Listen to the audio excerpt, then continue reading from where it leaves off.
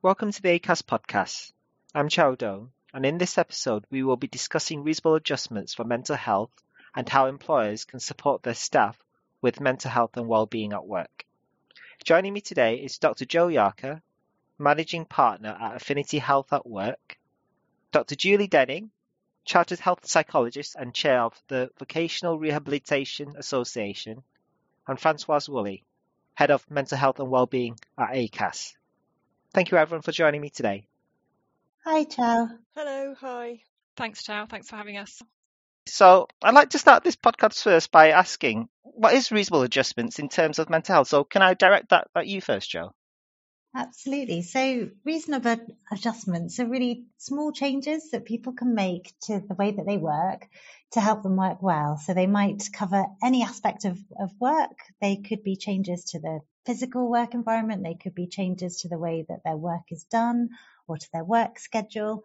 And they are really unique to that individual and also the job. So they can be very varied in their nature. And hopefully during today, we'll get to explore a whole range of different adjustments that people might use to stay well at work.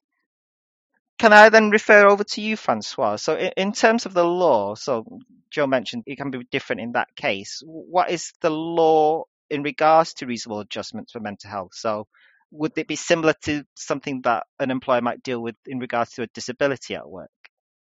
Yes, absolutely, Chow. So reasonable adjustments, the duty to put in place reasonable adjustments comes when someone fulfills the definition of having a disability under the Equality Act 2010. So the definition of disability there is a mental or physical impairment that has a substantial and long-term adverse effect on a person's ability to carry out their day-to-day activities. So some people might not actually recognise their mental health condition as a disability, but it's important that employees are aware that it could be.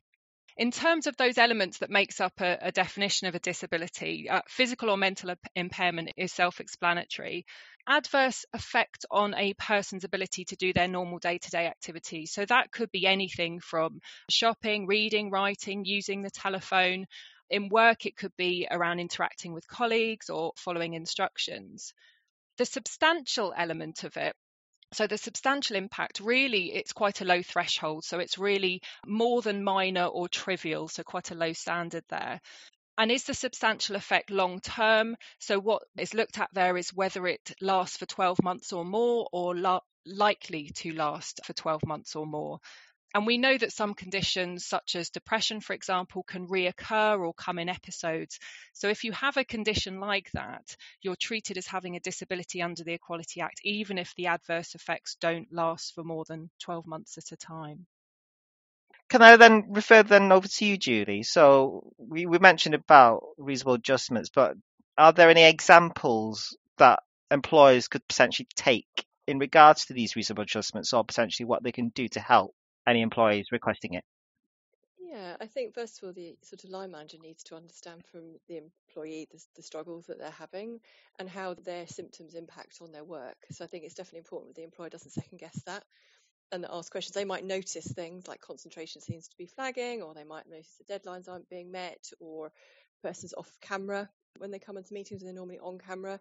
So there's definitely something about noticing the symptoms that someone presents with, or unusual behaviour, changes in behaviour, maybe out of the normal they'd predict, but then making sure that they ask the individual, what are the symptoms you are experiencing, how do they show up at work, and what can we do? So it might be extending deadlines, it might be about clarifying exactly what you do want out of the individual, so in terms of tasks to be achieved, it might be breaking down tasks so you make them more simple and easy to process and to work your way through, because when, for example, someone has anxiety or panic, it's very difficult to concentrate sometimes and really focus on problem solving, for example. So it's kind of breaking down tasks. It might be thinking about if anxiety is related to the commute, some sort of challenge and phobia or whatever about being able to get into work, maybe starting work later so you can avoid the commute. So there are any number of sort of adjustments that can be made. It's just really important that you speak to the individual to understand what symptoms they are experiencing, like I say, how they show up in the workplace at work in their working day. So it sounds like communication is quite a key thing in regards to someone either requesting reasonable adjustments for their mental health or potentially for an employer to respond to it as such. So can I then refer back to you, Jo? So in terms of that then, does there have to be any medical diagnosis for employer to put in a reasonable adjustments for mental health at all? So we would often suggest that you don't wait for the diagnosis. What we can see is that so many people have a very long pathway to having a mental health condition diagnosed. We know that there's such a pressure on the NHS to see people and to offer treatment as well. We also know from research that the earlier you can put things in place to help an employee to work well, will increase their opportunity to stay at work and also to maintain their mental health. So we would really recommend that we put things in place early and have those conversations early. And that just gives everybody the best chance to make small changes on an ongoing basis to really support the employee. I think that's quite an important point about the early part as well, because when we're working with line managers, we're often saying, actually, you are the person who will see it early because you're with that person all the time.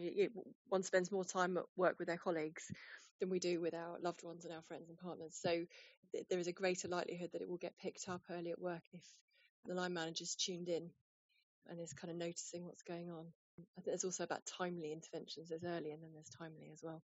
Making sure the right intervention is provided at the right time, the right sort of support. Yeah, I was just to add to Jo and Julie's point, really, we do find in ACAS that people do get quite hung up on a specific diagnosis and whether something meets the definition of a disability under the Equality Act. And actually, what we say is that actually good practice is that employers should make reasonable adjustments even if the issue isn't a disability. We would say, why would you not? If someone is having difficulty, why would you not look at what you can do to support that employee and make them feel valued at work, really? So really, employers should view reasonable adjustments as a way to support and retain valued employees rather than a challenge to overcome. The sooner you intervene, the greater the likelihood that someone stays at work as well, because actually we don't want someone falling out of work. The longer that someone is out of work, the harder it is to get back in. So we often think about reasonable adjustments and return to work planning when someone's off sick. Actually, what we want to try and do is prevent that absence, hence the early part. So sometimes you might need to just make a few adjustments just temporarily, might even be for a week or two, just to give someone some breathing space while they're reaching out and practicing their tools and techniques. Maybe it's a flare-up of their symptoms or they need to access medical care. It doesn't always have to be an all or nothing thing. It's not an all or nothing thing. It's a review, and it could be a brief intervention, briefer than you think it's going to be. Sometimes just a couple of weeks can do it. Sometimes not, of course. Thanks for that, Julia. I think that's a really valid point. So can I refer them back to you, Francois? So you mentioned before about the Equality Act. So in terms of the law then, is there a legal right for an employee to have their request accepted? And also, what is the legal responsibility for the employer to actually respond to these requests as well then? We get asked this question actually quite a bit in ACAS. So employers saying, can I refuse a request to make reasonable adjustments? The Equality Act doesn't actually explicitly state that all reasonable adjustments for mental health requests must be accepted. And the law does recognise that there are kind of limits to the adjustments an employer can reasonably expected to make. We know, hence the word reasonable, this term reasonable in employment law, really. So it may be that actually something isn't reasonable to implement. It's not practical to make. It's not affordable by the employer or the business. In general, we would expect that the larger the employer, the more the kind of resources it has and the more they're expected to do in order to meet the request. But it may be there are other considerations in terms of impact on the organisation and impact on the rest of the team as well. It could impact the health and safety of others, for example.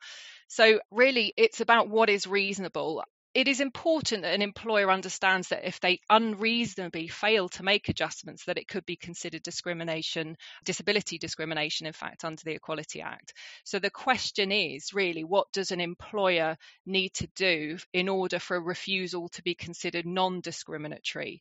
So they have to really show, it's important to show that you've given a full consideration to the request and that you feel that the changes are not reasonable and that your actions are justified, and to really spell out why that is really, whether it's too costly or it will disrupt other people at work.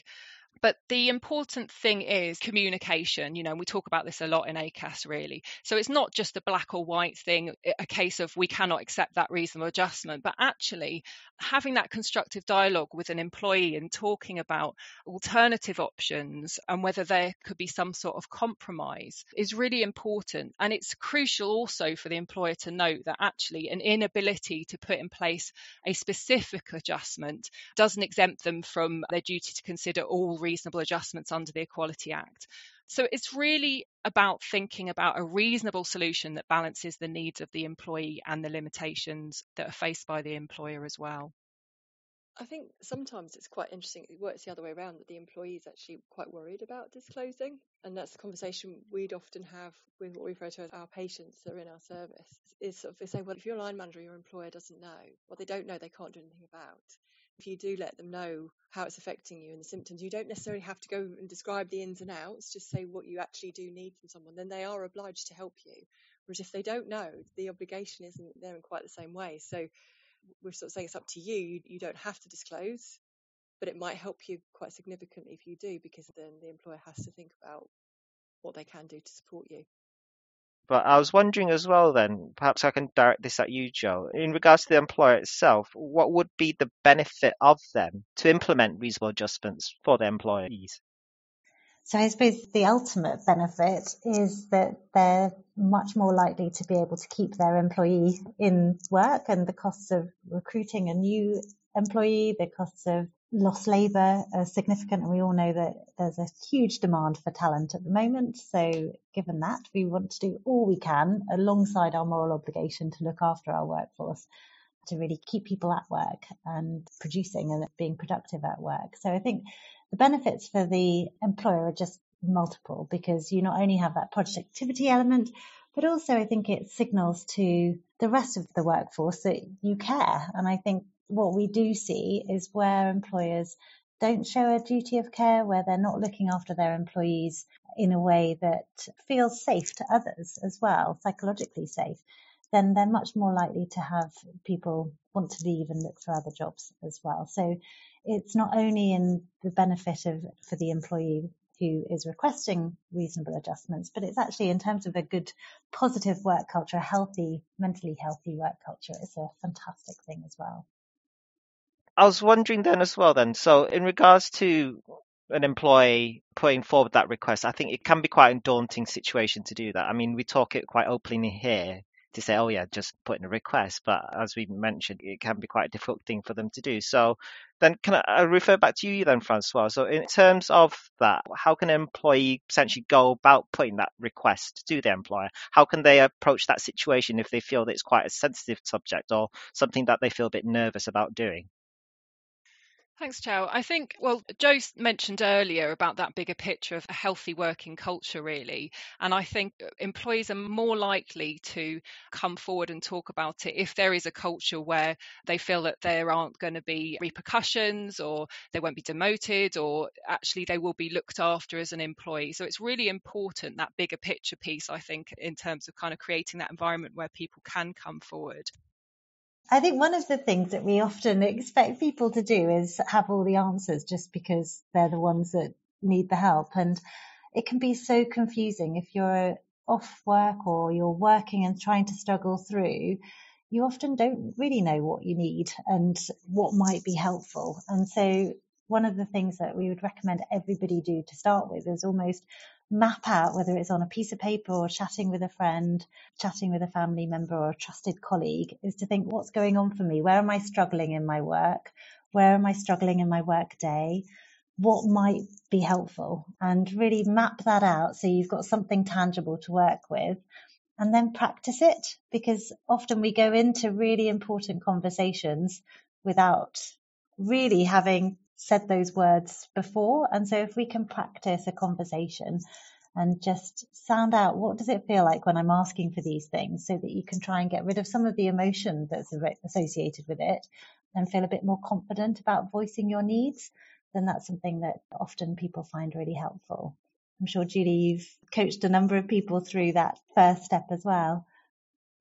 Yeah, and I think it does take a lot of courage. I think sometimes it's almost realising that you do have a problem, because I think sometimes you're in your own bubble with stuff and you're finding it harder and harder and harder, and you don't always realize it until you're like, oh, hang on a minute, and you're hitting that sort of almost brick wall, and then you're off work. So I think it's about the dialogue with someone, because it does get it sort of out in the open, and like you say, it allows you to cognitively process what's going on for you. But given your cognition is probably going to be a bit offline because you're experiencing mental ill health, and it is, I agree with you, talking to someone that you trust and you feel very comfortable with as a way of testing out that, and sort of just saying, I think there's something going on here, I'm not quite sure, it feels really uncomfortable, I'm having these palpitations or having all these thoughts going around my head, just to kind of get those ideas out there with a trusted person. But it might be using resources like mental health champions in the workplace. A lot of workplaces have resource like that now, and seeking out those people as someone who is totally neutral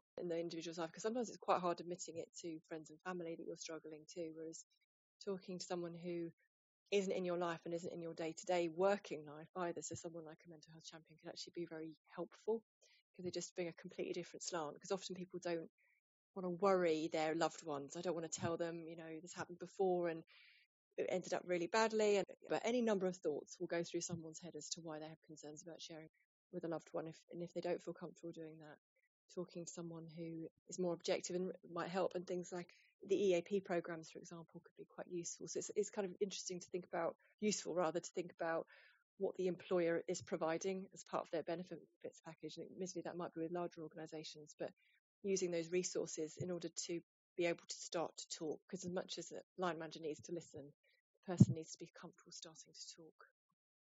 I think that's a really valid point there. You mentioned about the different support that people can get, and obviously it's a daunting thing.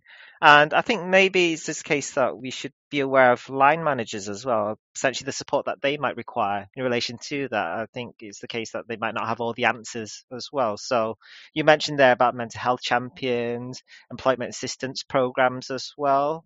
But then can I then refer over to you, Francois? So in terms of things that the employer could do, so for example, if they've got policies in place, should they be potentially reviewing that, or is there any guidance that they can refer to help them with that as well then? Yeah, I think it's probably a good time to point out our new guidance on reasonable adjustments for mental health, which we did in collaboration with Jo and her team at Affinity Health at Work. So what we found as part of developing this guidance with Affinity, we surveyed 611 respondents, and 61% of those were employees with mental health conditions, 32% were managers, and 7% were people who supported an employee with a mental health condition, so a TU rep or other mental health advocate. And we found that actually managers are absolutely crucial in terms of whether somebody can access mental health reasonable adjustments or not. And there's a lot of, I feel, pressure on managers now in terms of supporting staff in many different ways, but not necessarily, as this research showed, the training and the support in place to help managers.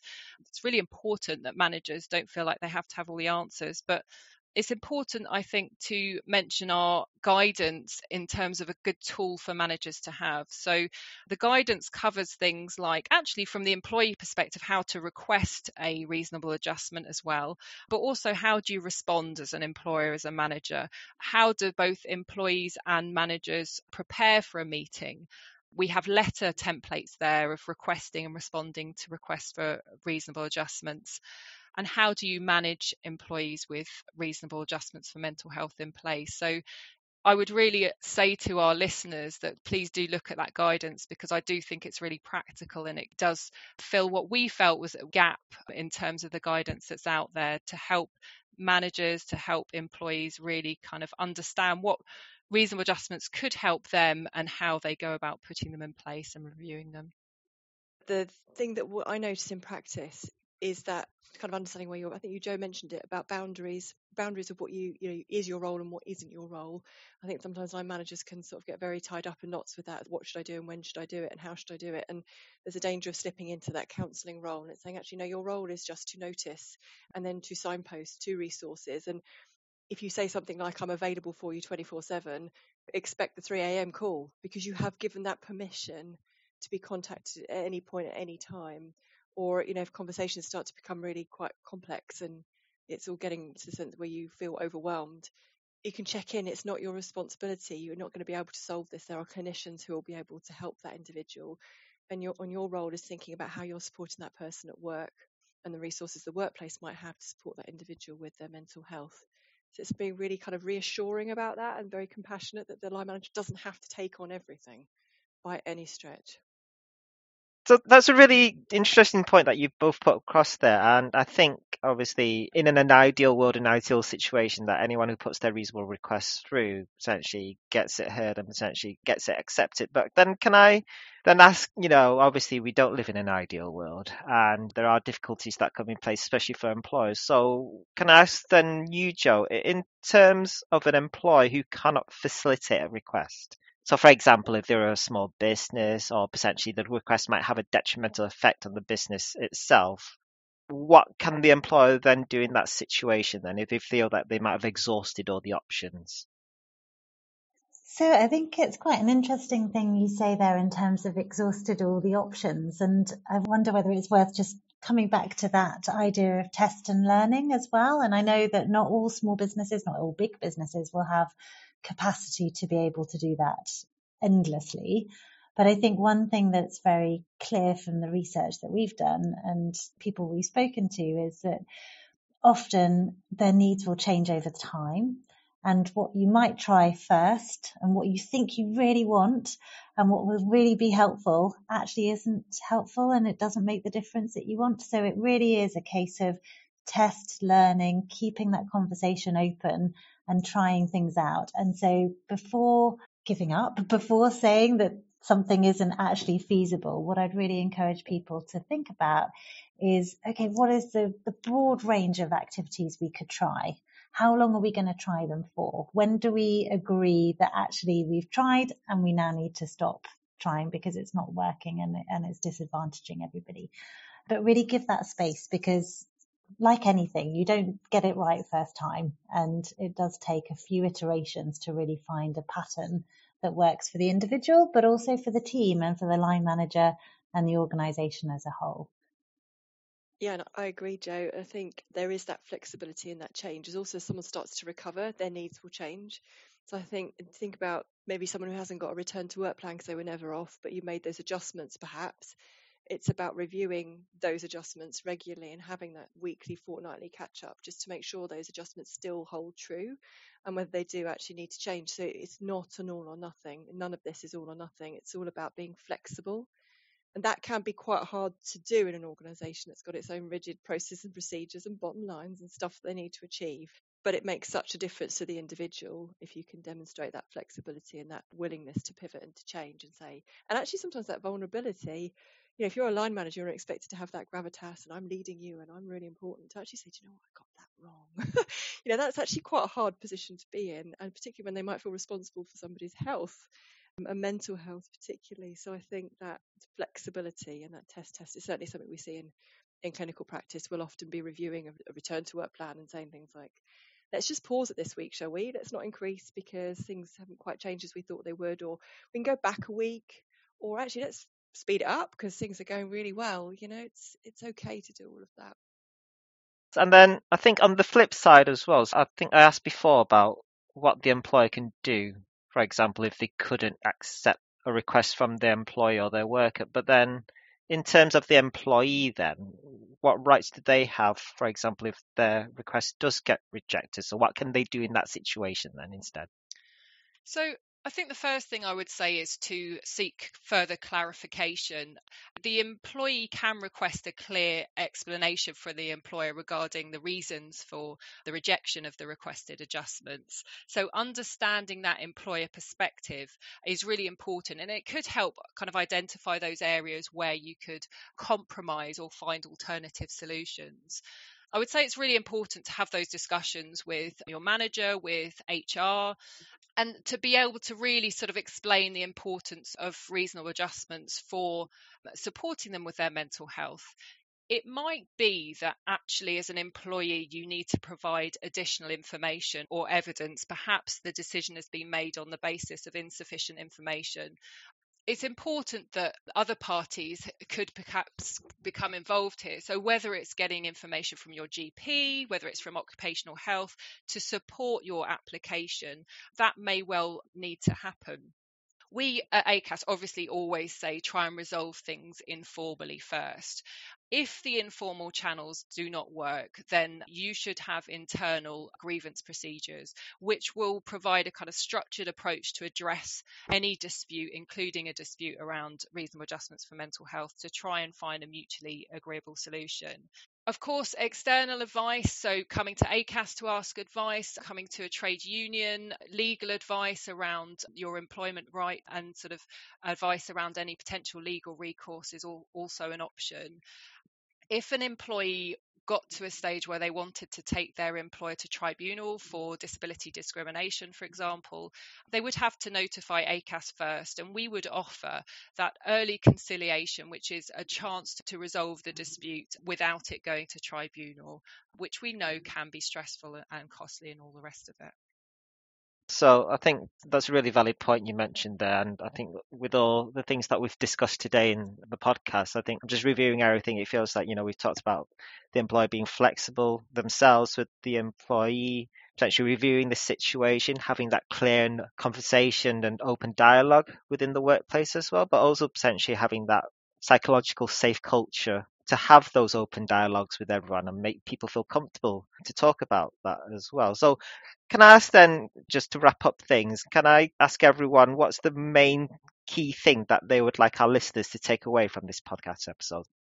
I think there's so many things, aren't there? But really, to me, it's about being open and seeing it as a journey. So really not just one conversation that will resolve everything. It's about starting an open conversation that's going to evolve over probably a few weeks, possibly a few months, maybe over a few years and the employee's lifespan at the organisation. First one is flexibility. I think this whole process has to be really flexible. And the other one that's connected with that is about having a person-centred approach. If you know one person with anxiety, you know one person with anxiety. Everybody experiences it very differently. And the line manager or organisation needs to be aware of that. If you've got two people with anxiety in your organisation, they will be having very different needs, and that needs to be understood. So individual and person-centred approach would be my takeaway. I think really to focus on that bigger picture of reasonable adjustments. So to focus on the benefits of putting in place reasonable adjustments for mental health in your workplace, for creating an environment where people can be their best at work, can thrive at work, rather than focusing on, is this condition a disability? Must I do this? So that's one thing. And the other thing I think really for employers and employees is to please just look up the ACAS guidance on reasonable adjustments, to give those real sort of practical tools and tips to help you put reasonable adjustments in the workplace. And we do have some case studies, which again, we worked with Jo from Affinity and her team, which really show the kind of possibilities really in terms of what reasonable adjustments are possible and the roles of different people such as employer, manager, employee, occupational health, etc. So please do look at those. Thank you for that. So I think what I'm getting from the episode today is the case of, like we mentioned, about checking the guidance that we have here at ACAS, but also the support that people can access. And I found this conversation actually very insightful, and I hope our listeners will do as well. And I think it's important to keep these conversations going and potentially make it less of a daunting thing within the workplace, but more of an open and accessible conversation that people can have. So I'd just like to thank everyone today for joining me on the podcast. Thanks so much for having us. Yeah, thank you. Thanks very much. Thanks, Chow. Thank you. This has been the ACAS podcast. For more information on reasonable adjustments for mental health and supporting mental health and wellbeing at work, visit our website at acas.org.uk, including advice, guidance, case studies, resources, and training. Further information is available in the episode notes. Thank you for listening.